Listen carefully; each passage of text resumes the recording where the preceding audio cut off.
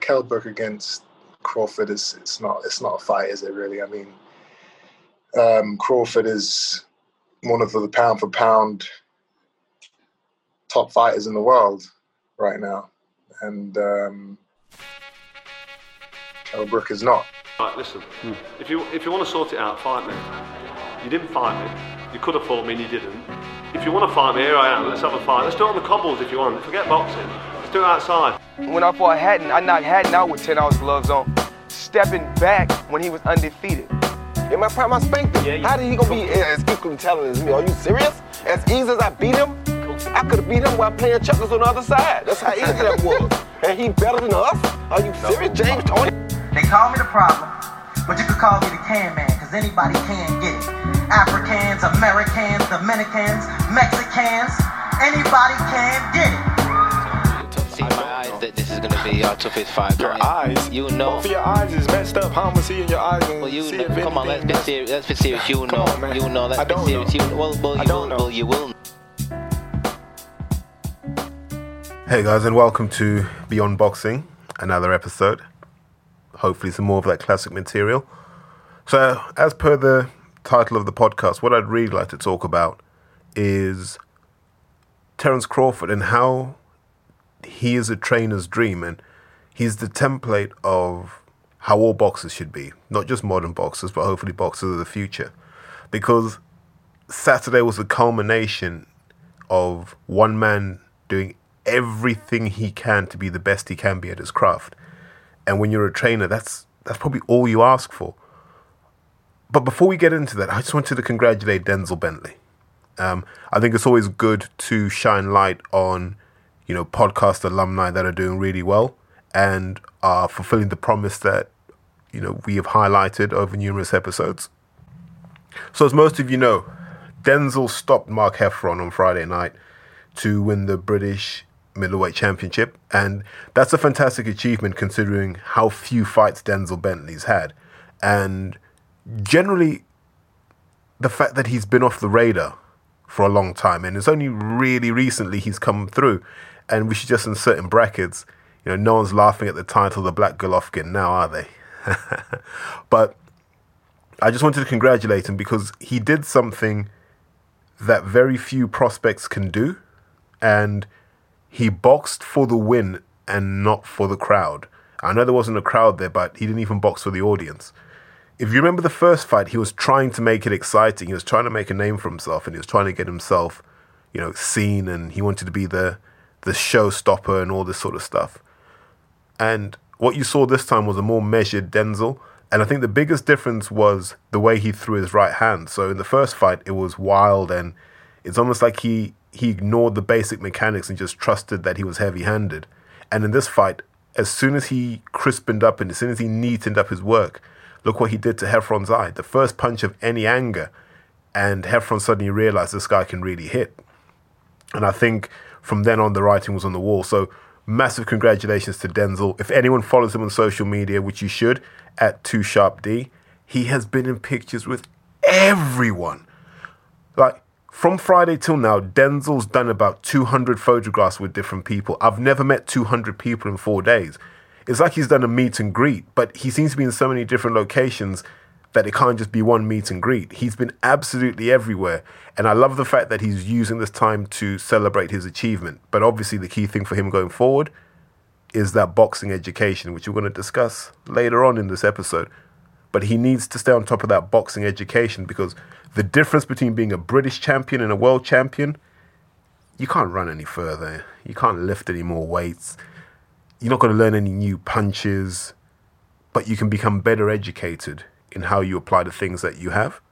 And I think that's the next evolution for him. So I'm looking forward to seeing how that goes. And perhaps I'll be part of that journey. I don't know, but I'll always be by his side and offer whatever guidance and insight that I can.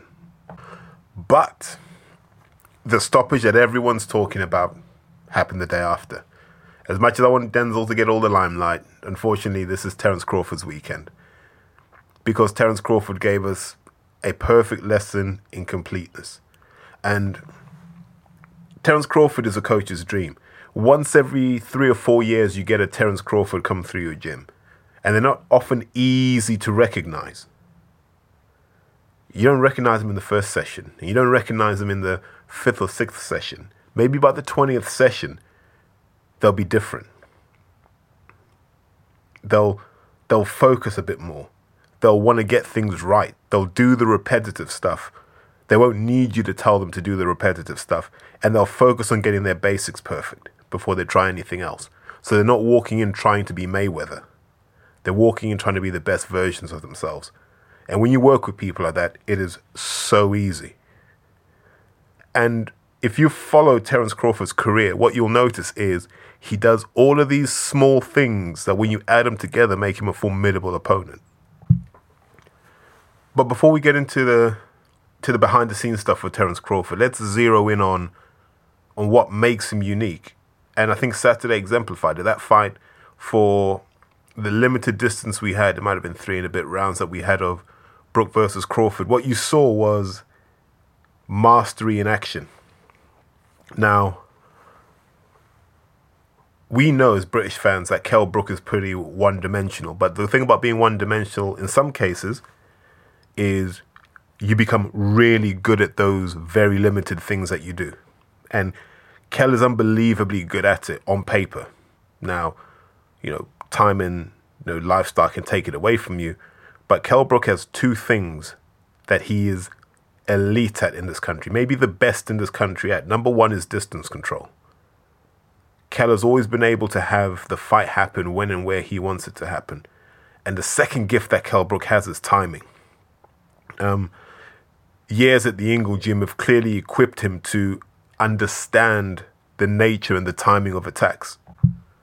And through that, he's developed this freakish sense of timing that means that he's one of the most effective counterpunchers to come out of this country in a long, long time.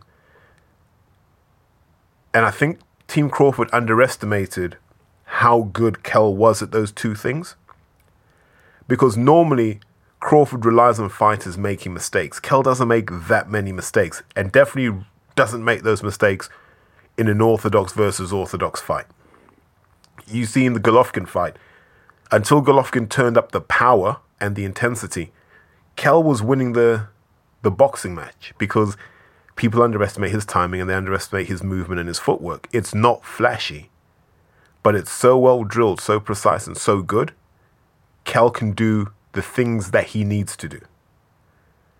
And so for the first few rounds, Kell was picking up points by simply being better at those 2 things than Terence Crawford was. And I think Crawford would admit he struggled with the distance and he struggled with the timing. And here's the difference between the 2. Crawford understood that in an orthodox v orthodox, he wasn't going to win the shootout with Kell, and Kell wasn't going to give him that opportunity. So I think what Crawford did, and maybe his corner also decided this, was maybe we should put the power on him and see what those eye sockets are really like. Now that switch to southpaw is really, really important. What it does is it takes Terence Crawford, who's essentially right-handed, and it puts his most dexterous and his most powerful hand right in harm's way. And what you're trying to do from that position is try and catch Brook on the blind side. Normally with the lead hook, but you can do it with the jab if your footwork's right. So you just want to be slightly outside the peripheral vision and get those shots in. And then you're testing the strength of the eye socket. And you'll say, okay, if we start hitting Kell around the eyes, how does he react to that? And so you could see that was what Crawford started to do. And he started to increase the pace. And that's something we'll come on to later in terms of what makes Crawford unique.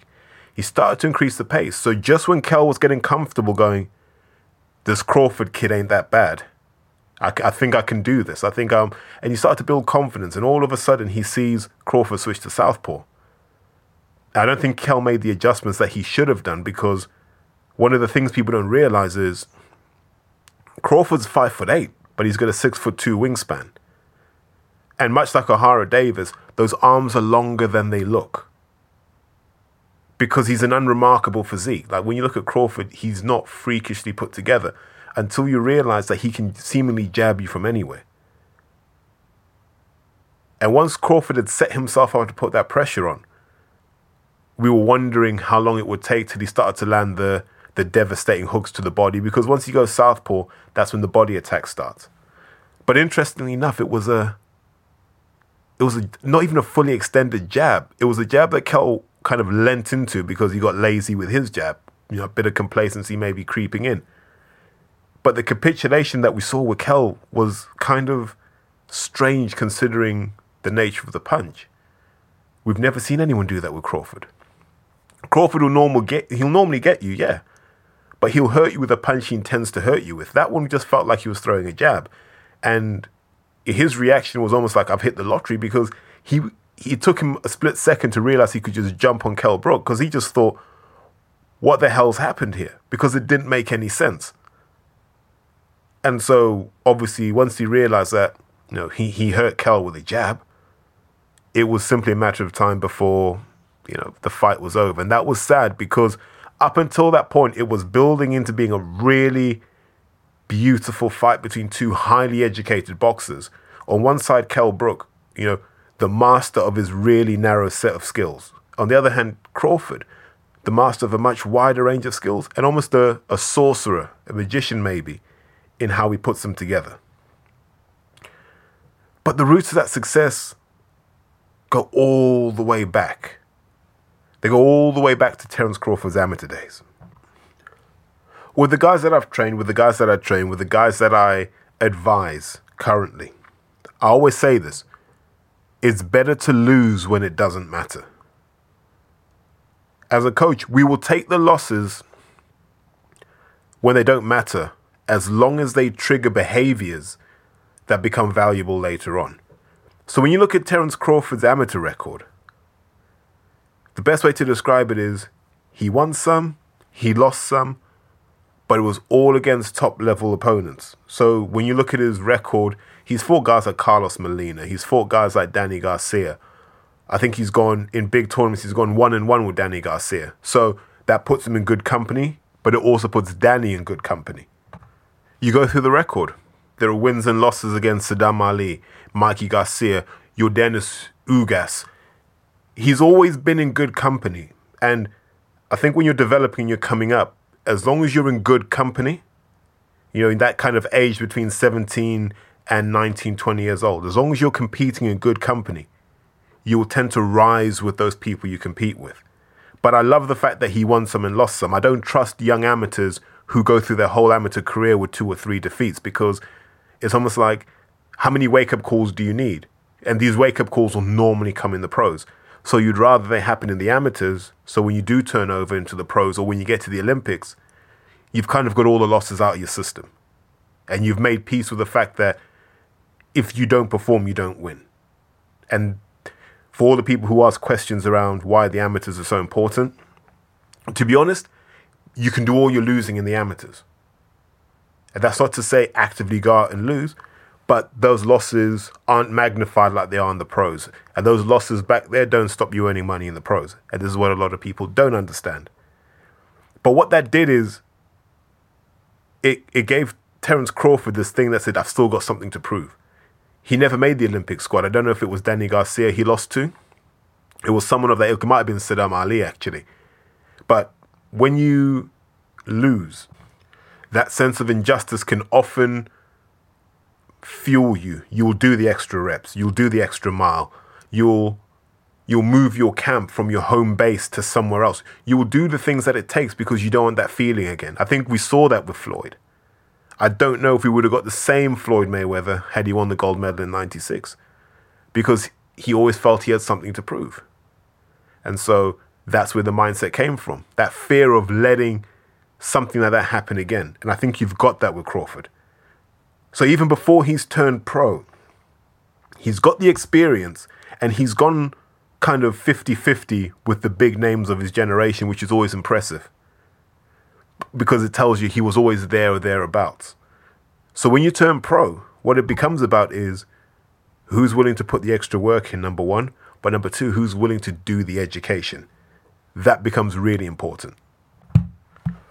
So Terence Crawford turns pro in 2008, and what you see is a slow progression towards building maybe one of the best training operations in professional boxing. And I think one of the key triggers behind that was having 2 guys in Brian McIntyre, as he calls Bomac, and Iso Dieguez, who I think is his sort of like secondary trainer.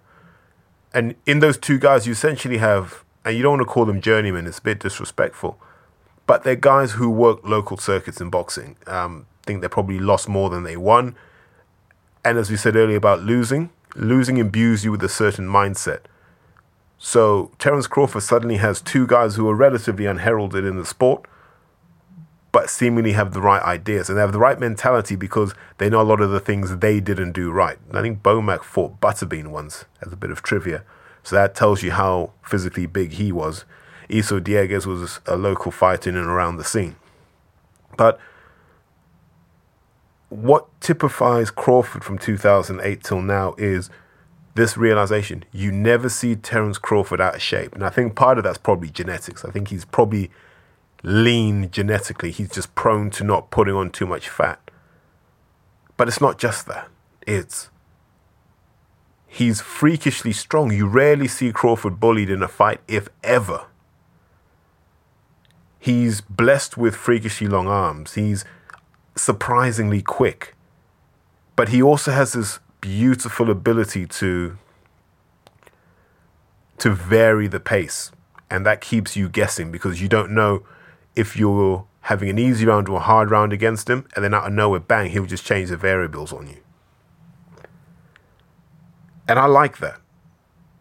When you're training someone, the words I use a lot are things like pace and decision making. Crawford's elite at both of those. He understands the importance of both of those. Now, take some time and find video of Terence Crawford training.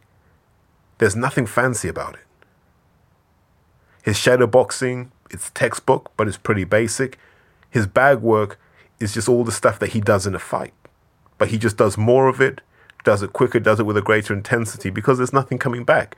But that doesn't mean that he gets defensively lazy. He's always aiming to be faultless in all that he does. And these are small things that I don't see in a lot of fighters. You know, a lot of people see shadow boxing as going through the motions, whereas it's not. It's the first step in what you're going to do in that session. So if you're going to spar in that session, your shadow boxing should be preparing you for that. The warm-up on the back should be preparing you for that. And then you spar. But a lot of people just want to get to the bit that they enjoy without really putting the work in. And week after week, year after year, those deficiencies start to catch up with you. Another thing people don't see about Crawford that I really like is he's really involved in his own training. He would ask questions. Why am I eating this? Why am I doing this drill? Why am I sparring this opponent? Why are we doing this at this point in camp? Like he's an active member of what's a pretty tight-knit team. I think that team has hardly changed since he turned pro. He'll bring some people in, maybe some specialist strength and conditioning work, but he will always have an input into what happens in his camp. And I just think that when you engage with the camp that way, when you're fully involved in all the decision-making, you're more invested in it. Therefore, you get more out of the camp because you understand it and you're able to gauge where you are in relation to what was agreed at the beginning of it. What you can also do with that understanding is you can tweak the camp to suit where you're at. You might have more energy than expected, so you can push harder. You might have less energy than expected, so you can't push as hard. But all these small things add up over the years. And they mean that Crawford's a real leader, much in the way that Lewis Hamilton's a leader at Mercedes. He doesn't do all of the work, but he does the important job. And because he does the important job, he makes sure that his voice is heard. But I think as you mature, you work out how to share that message, who to share that message with, and then you work out how to bring the best out of your team so they can bring the best out of you. And I don't know, and maybe people who have seen more of Terence Crawford than I can talk about this, but I've never heard of Crawford having hangers-on in camp. It seems that everyone who's there is there to do something. Like when they run together. When you go to the gym, everyone goes to the gym. When they're sparring, everyone's working. Everyone's on the bag.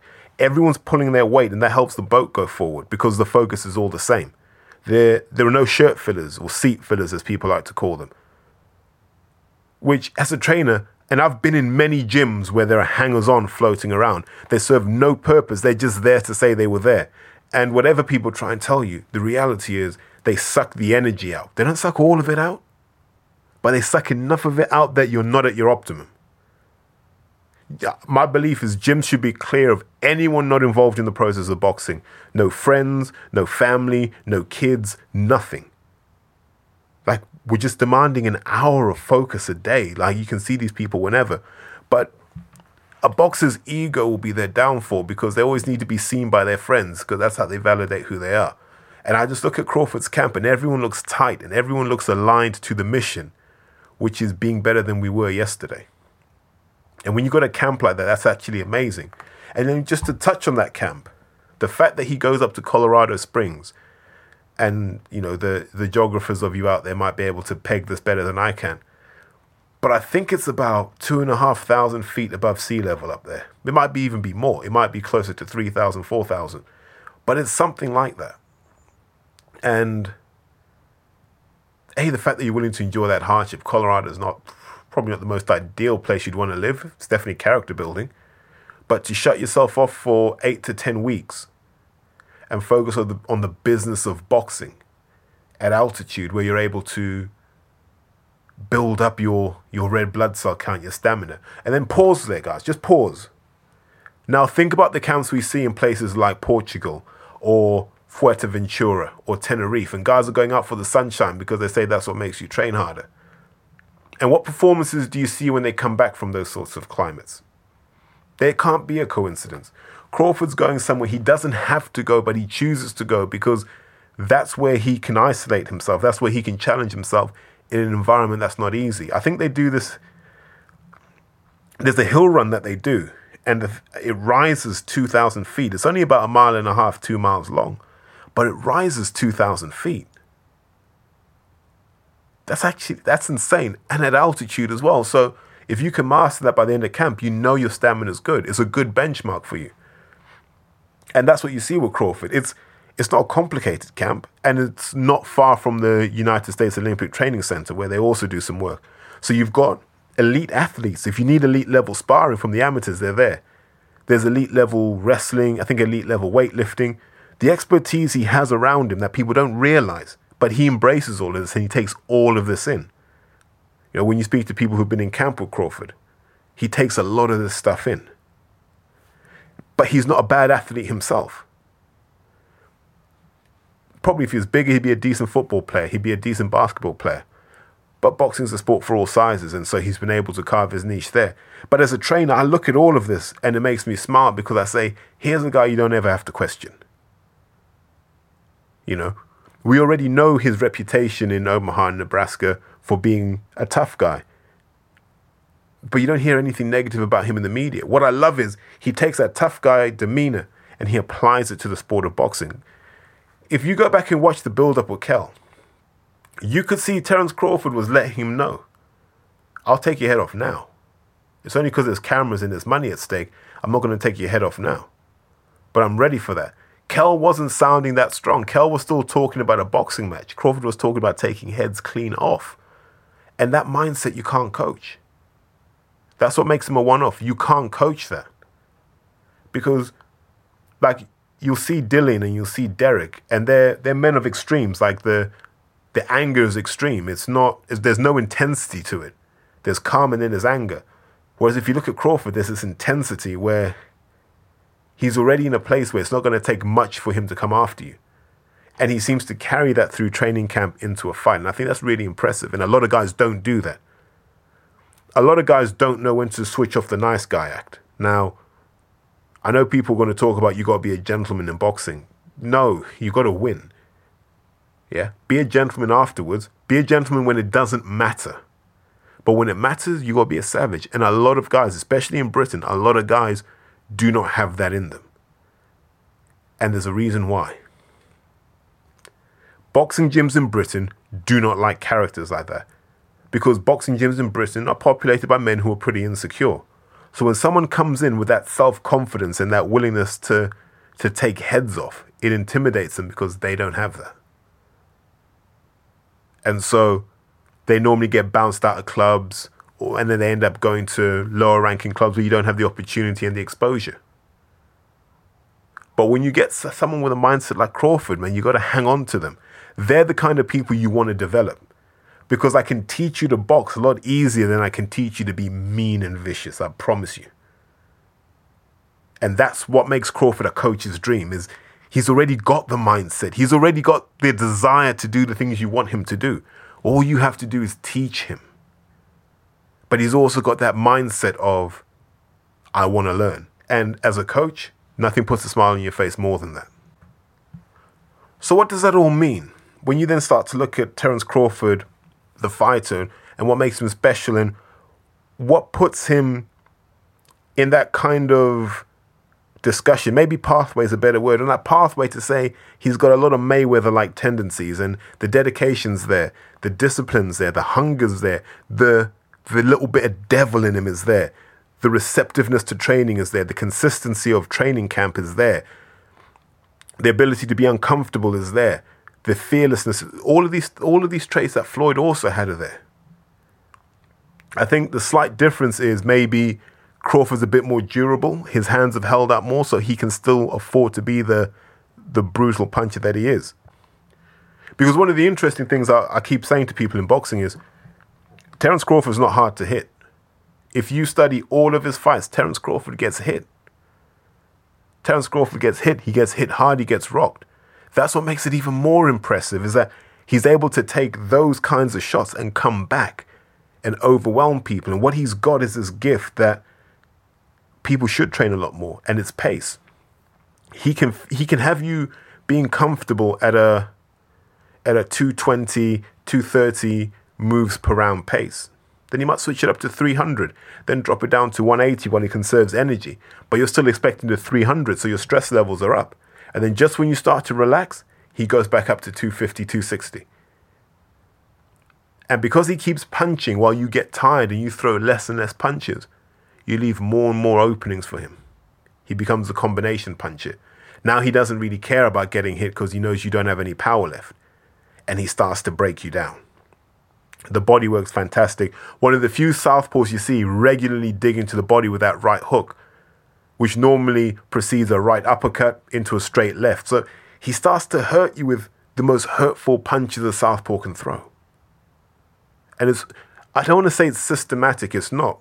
It's reflective of a guy who trusts his skills, he trusts his fundamentals, and he trusts the tactical game plan given to him. And so what he's able to do, and this is what Crawford does better than any other fighter, maybe except for Errol Spence, he imposes himself on a fight, and he says to you, I'm going to do whatever I want to do in this fight. It's up to you to find a solution. You're no longer my problem, I am your problem. And it's going to get increasingly painful if you don't find a solution to it. And we didn't get to a point in the Kell Brook fight where we could find out if Kell was willing to make those adjustments, because as soon as Crawford switched to southpaw, he turned it up. And it reminded me of that third round. I think it was the third round between Josh Taylor and Ohara Davis. And Josh Taylor had clearly figured out everything he needed to know about Ohara Davis. And so he said, I know what he can do technically. What's going to happen if I step on the accelerator? Will he react or will he fold?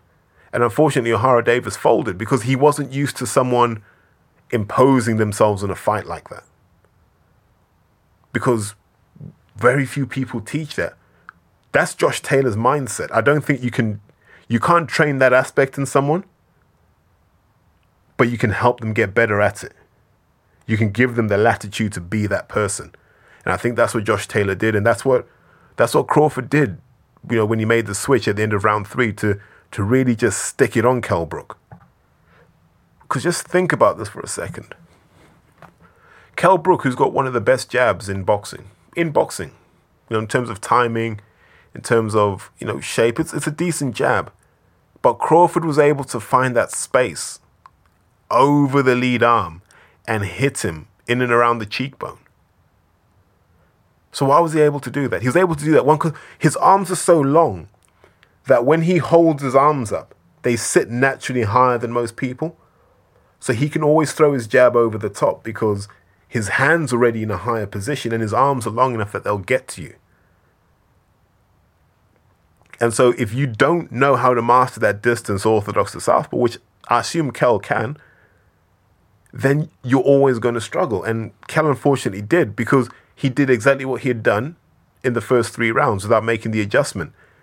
And as he's come forward, His chin and his shoulder have separated enough that he hasn't got that firm base around the jab to insulate himself against an attack. And he paid a heavy price. He basically lost the fight because of that. But there are all these other things that we've seen Crawford do. Brooks not the first guy to be overwhelmed by what Crawford did. Benavidez thought he had figured out how to counter Crawford, throw shots when he throws shots, which is a good way to do it. But you got to be able to do that for 12 rounds because Crawford can. That's what Colorado does for you. That's what running up 2,000-foot elevations does. That's what training like a monster does. That's what sparring top-level people and having them in camp with you, like Jamel Herring and Shakur Stevenson. That's what it's all about. That's why you get top-level sparring, and that's why you go and spar Timothy Bradley. So you know that you can do everything over 12 rounds. And we saw that with Ricky Burns, where people thought Ricky's stamina would come into play. And Crawford put the accelerator down and pulled away from Ricky Burns. Did the same thing with Gamboa. And I know we can kind of talk about, is Crawford a weight bully? But that's a discussion for another time. In terms of what he does in fights, the pace he sets is hard for everyone. And it's going to be interesting when he fights the guys like Porter, who is all about pace. What's going to happen there? Less so with the Danny Garcia, because with the Danny Garcia, it's more around timing and technique. It's like Kell Brook, but I think a bit cuter, better educated, works off different angles and different positions. I think Danny Garcia's got more to his game, and that's why they went 1-1 in meaningful amateur competitions. I think Thurman's another pace guy, but maybe not the same output as Porter, so I'll give Crawford a chance there. Spence, if we've got the old Spence back, then that's one for the ages. That's all I can say about that. That might be like a Hagler versus Mugabe, where it's just going to be the toughest man that wins. And I think the winners in that will be the fans ultimately. But what I wanted to say was, Saturday's performance just reinforced me why we'd all love to train a guy like Terence Crawford. We'd love to have all our boxers be like Terence Crawford. And I'm not talking about having unbelievable skills and genetics. No, it's having the mindset to be a perfectionist. It's having the mindset to be a winner, whether you're playing basketball, whether you're playing table tennis, whether you're racing go-karts. You always want to win. You always want to be the best. And I don't see a lot of that in modern boxing. A lot of people are okay with where they're at. They trust their trainers too much, even though the trainers aren't delivering what they need. I see a lot of this. It worries me.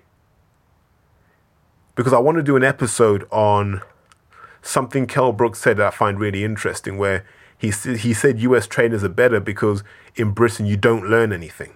But I think that's an episode in its own right. But a lot of boxers I see, and some of them I'm friends with, they post up the videos of them hitting the bag and everything. They do this, that, and the third. It ain't good enough. In Britain, you can be an analyst with a few mates in the media and all of a sudden you're one of the best trainers in the country. Or you can be an ex-fighter who's just got an affiliation with the right people and you train. But when we ask really basic questions like, who taught you about boxing? Who taught you about training people? Where have you gone to develop yourself? This doesn't come out. And then you've got boxers in this country who are so used to blindly following trainers that they never ask questions. So they don't even know why they're doing what they're doing. And then when it goes wrong, a boxer doesn't know what he needs to fix. And I think ultimately it's a boxer who should know why a fight went wrong. A trainer should have their view, and it's the outside perspective, but the boxer should know why he lost the fight. And if he doesn't, his camp didn't prepare him properly. He hasn't been prepared properly ever, I would imagine. But when you look at Crawford, and this puts a smile on my face once again, he looks like a guy who's in control of all the variables. Not afraid to take a shot to give 3. When he wants to look good defensively, he can. When he wants to demoralize you by making you miss, he can do that. Then he can hurt you. He's a special talent. We can't call him a special fighter yet because he's got to cross the street and fight those PBC guys. And if he cleans out the division over there, he's a special fighter. But once again, guys, thanks very much. One thing I will say is, if you've got time, check out the interview I did with Big Porky. I want to put the link in the in the episode notes. So if you're on iTunes, you should be able to find the link in the episode notes. If you're on SoundCloud, it should be there as well. I don't know if it comes up as a link, but do listen to that because that's a really interesting discussion as well. I think Porky and I found a level where it's a sensible discussion without any ranting and raving. So please do listen to that because it's a really good episode, and I'll leave the link in there so you can enjoy. In the meantime, have a great day and take care.